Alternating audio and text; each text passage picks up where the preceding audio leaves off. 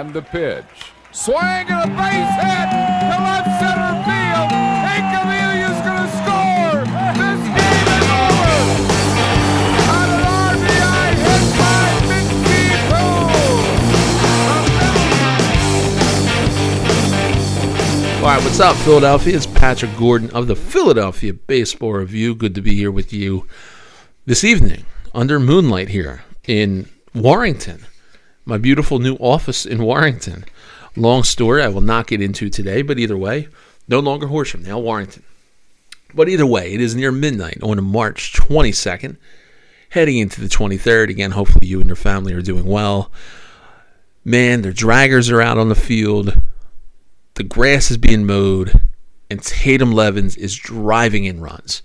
So it is springtime, and baseball is being played. So we are thankful for that.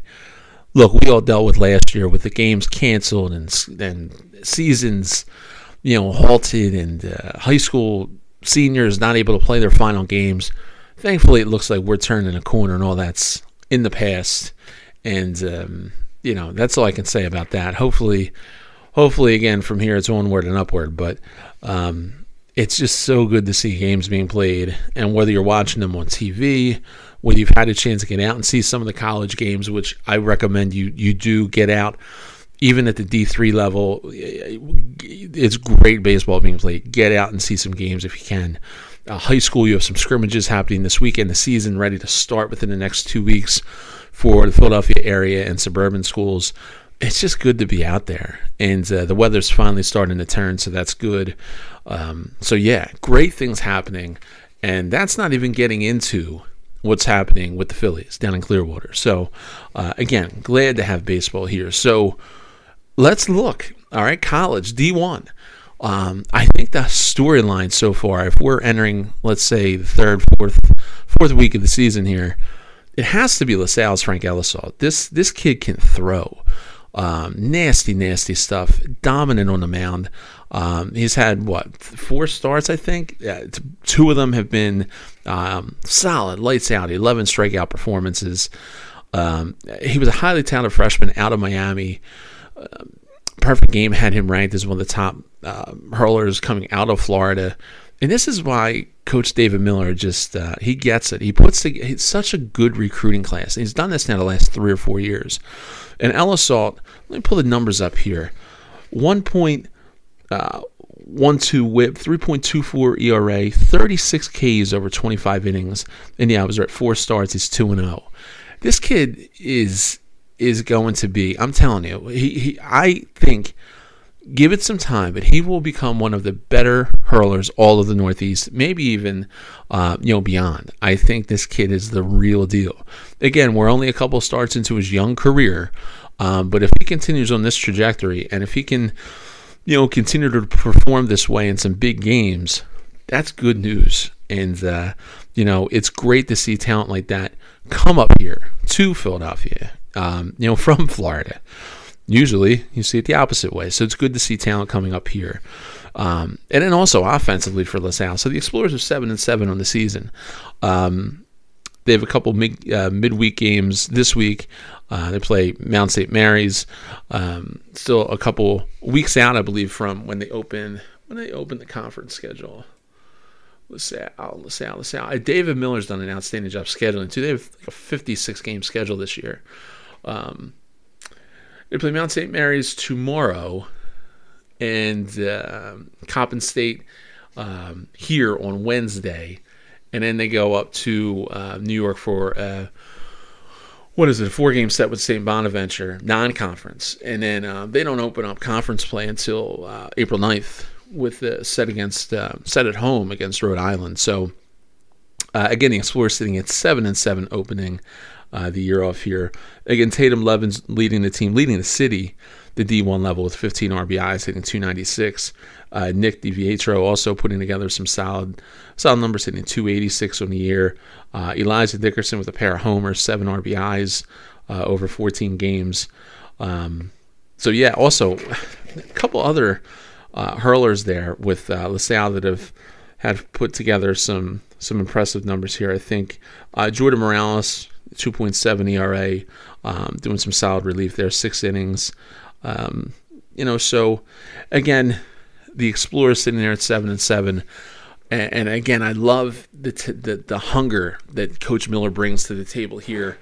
Scheduling these midweek games to get the guys ready for when that A-10 schedule hits.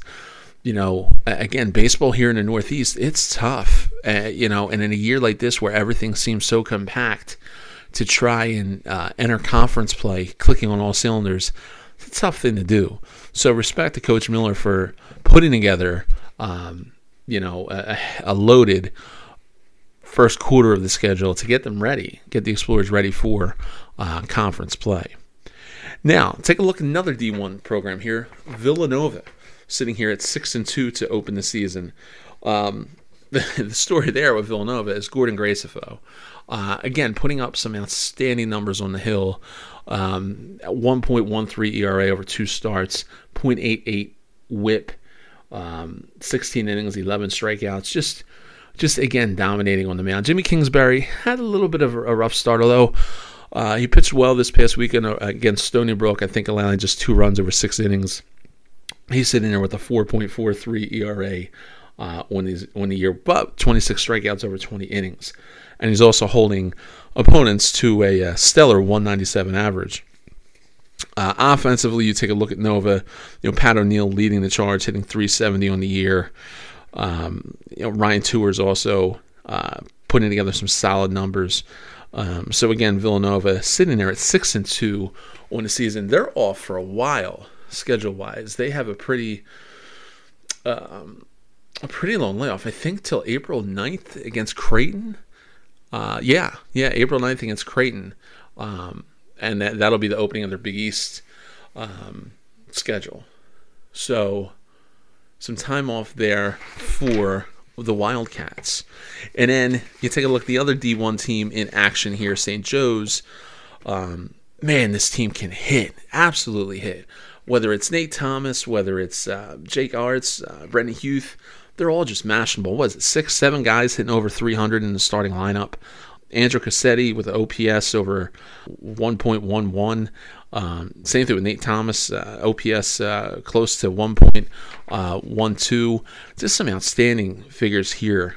And now the Hawks return to play this weekend with home-and-home single games against Delaware. And they'll open up their A-10 conference schedule against UMass at home on April 9th. So that's what's happening at the D1 level. Notice, sadly, what is not happening is Penn playing baseball. And this is unfortunate on many levels, but the Ivy League came down and basically said to the programs, look, we don't want you putting a season together. So it's unfortunate. Coach Urquhart and the guys over at Penn sitting out another year, this after obviously last year being cut extremely short. It's tough to see some quality ball players over there at Penn. It's wrong on many, many levels, and it's sad. There's a couple kids over there that could be, I'm not saying, top round, in the draft sort of prospects, but there's definitely some guys over there worth a look. John has done an outstanding job getting that program up to where it is now, and to think that now you're essentially doing 2 years of no baseball. That's tough for any program. It's tough for any coach or anybody to really stomach. And although I believe the Ivy said, look, teams can play non-conference exhibitions basically against local teams within 40 miles, you run into all kinds of eligibility consequences and things like that. And as John mentioned to me before, the players signed up to compete to win an Ivy League title, and not play 16 games against Penn or, against Villanova, St. Joe's, Delaware, and Rutgers or something like that. Like, it just doesn't make sense. So, again, Penn is missed, and hopefully some of those fellows will be able to get some summer ball at least in with some of the leagues in the area. So that's kind of what's happening at the D1 level right now It's still very early on in the D2, D3 seasons. They're a week or two behind in some cases. Some teams have only played 3 games. A couple reasons for that. One, I think the restrictions on travel seem to be hitting the D2 and D3 teams a little bit more heavily. So their schedules are a bit sparse to open the season. And as they get closer to conference play, a lot of doubleheaders on weekends. And I think one thing that has really hindered some of the teams in the region has been the weather. We had that snowstorm that, I feel like there's still, you go to a parking lot, there's still snow sitting in there. The fields were covered, and so there's been quite a few postponements, and there has been at least one local team with COVID-related issues. So again, probably next week we'll do a dive into the D2 and D3 programs and what's happening there. But that's sort of where we're at with the college scene for right now. Again, great things happening here in Philadelphia. It's good to see the D1 teams kind of carrying the torch here, all with winning or 500 records. You couldn't always say that. There were some years where some of the teams here in the region were struggling a bit. Again, it's still early, and some of these teams are still getting their footing, but I think it's a tribute to the quality of play here in Philadelphia and the region. I think it's definitely a tribute to Fritz and Kevin and David and all the work they do on the recruiting side, getting some of this talent, to perform and getting it to stay here or come here. In the case especially of Frank Ellisalt, I think is a huge deal, a huge win for college baseball here in the Philadelphia region. All right, turning things over to the big league level. Well, Joe Girardi mentioned it today, and it may have been the worst kept secret over the last year for the Phillies, that Aaron Nola will be starting opening day against the Braves for the Phils. Now, we kind of knew this. This isn't anything earth-shattering. Nola has had a less than stellar spring. Thankfully, tonight he put together a solid performance against the Yankees. I believe 10 strikeouts over 6 innings, surrendering just 1 hit. Said afterwards he felt really, really good. Could have went another inning. Again, it's spring. You're not going to have a starter go 8 innings. But said he felt good. He looked electric on the mound. Looked to have all of his pitches working. He entered the contest with an ERA, I believe, hovering around 10. So it was good to see he needed a start like tonight to really buckle down and demonstrate, that he has things going in the right direction entering the start of the season. So no real surprise there that he's our opening day starter, for the Phils. Now, Zach Wheeler will start game 2 to open the season, Girardi mentioned today. And then Zach Eflin, who's been battling some back issues, some spasms, he is on track to still start the 3rd game of the season. He's going to pitch, I believe, a simulated game tomorrow and be looked at again. But Girardi today, in meeting with the press, seemed to be pretty optimistic that Eflin will be ready to go for Game 3. Now, other injury reports. Spencer Howard and Vince Velasquez both remain sidelined. Velasquez is dealing with an oblique issue. Spencer Howard's dealing with a back spasm similar to Eflin. Both are, believed to be nearing, baseball activities. I think Howard's a little bit further along than Velasquez at this point. Look, I don't think either of these guys at this point have a shot at the rotation. I think those final spots are for Matt Moore and Chase Anderson. So going forward, I think both Velasquez and Howard are going to be depth that is going to be desperately needed, because let's face it, you're not going through a season, you're not going through a month with just 5 starters, right? Especially early on, someone's going down. So I am a little bit concerned with Spencer Howard, the way things went last year for him. Also, sort of the way this season is going to go with regard to AAA. I'm concerned about him getting regular work, and I don't know if going to the bullpen is the right move right now for Spencer Howard. So, that remains to be seen what'll happen there. I think Girardi has some difficult decisions to make with regard to how he's going to stack his staff and the bullpen. Now, Vince is a whole other story. I like Vince Velasquez. He's, I think, comes off as a good guy. He, says the right things. I just feel like it's banging your head against the wall, keeping him in the starting rotation. We've seen how this plays out. And that is not a knock against him. It's just, it appears that he's better utilized in short spurts than over 5 innings.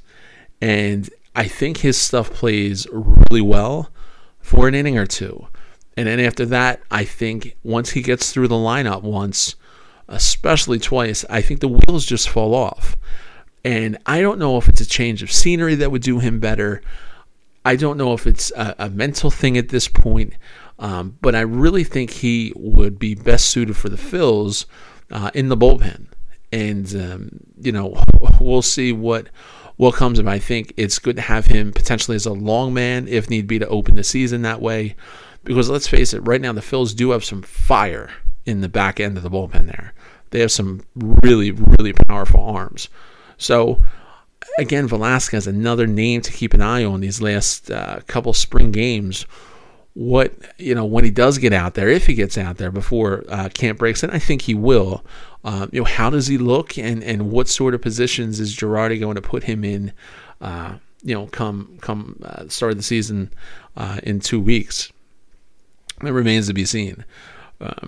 So that's what's going on there. JT Realmuto, all right, fractured right thumb. He was supposed to play Sunday, was scratched just due to general soreness. Girardi mentioned. Now, Realmuto was playing in a simulated game on Saturday. He was gripping the ball through to every base. He's been taking hacks in batting practice, and so he's going to be ready. He's going to be good to go. Girardi mentioned today that it's likely Realmuto will be in game action at some point this week. So that's certainly good news there. Be a little bit behind, obviously, now that he's missed 2.5, 3 weeks of spring, but even so, it's good to know that he'll be there come opening day for the Phils. And that leaves you really the only other storyline, or the big storyline, is center field. And the position is just there for the taking at this point. It appears Roman Quinn may have the inside track. He put together, again, a couple solid performances last week. You have Odubel, who is waiting in the wings, it looks like. Odubel's tricky again. You have all the domestic violence, everything that goes along with that. Plus, he's not on the 40-man right now, on the 40-man roster. So you would need to make a move to get him on. I think it's going to come down to who's hot in this final week. You hear, players talk about that all the time. It's who's hot at the end of spring that, can carry that in to open the season, that making all the difference. It's disappointing for Scott Kingery at this point, and I'm really starting to wonder what his future looks like.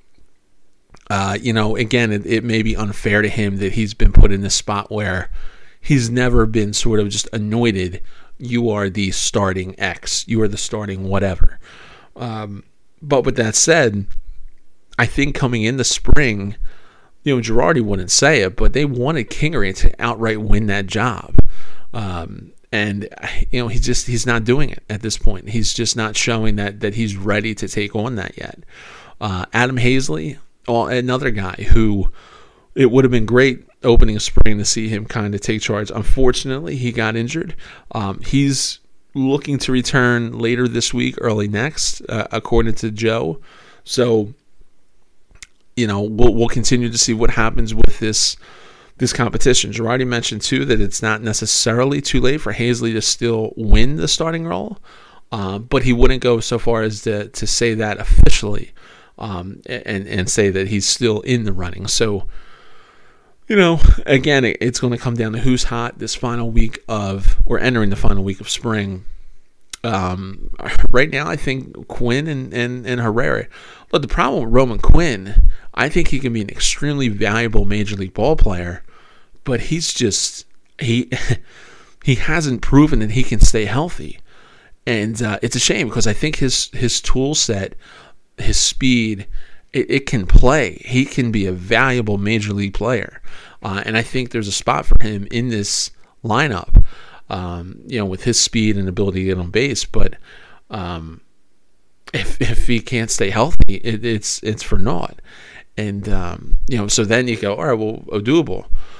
Well, look, not only do you have the domestic violence situation with Odubel, the 40-man roster situation with Odubel, you also have to take into consideration the PR hit that the organization will take, with the Odubel situation. There will be boo birds, rightfully so, and especially any little thing he does, because the Philly fans have been burned by him so many times before.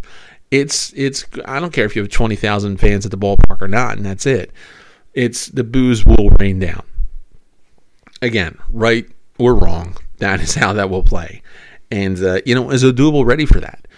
Girardi has mentioned, and many players, Reese has mentioned it as well, this spring, how more mature it seems that Odubel is and how more accepting he is of things that he's done and his behavior and just how he's, at the ballpark earlier, putting extra work in and things like that. Great to hear. We need to see that continues, though, right? We just can't go, oh, okay, he's a new guy now. It takes some time. And I also think, too, there's a chemistry thing that you have to take into consideration here. Bryce Harper a few weeks back when asked about Odubel, he wasn't given the same sort of answer that Aaron Nola or Joe Girardi were, where they said, look, open arms, we want to see what you come with, and we'll do a second chance. We'll give you that. Harper didn't say he's not giving a second chance, but he kind of was very different in how he approached his answer compared to Girardi and Reese.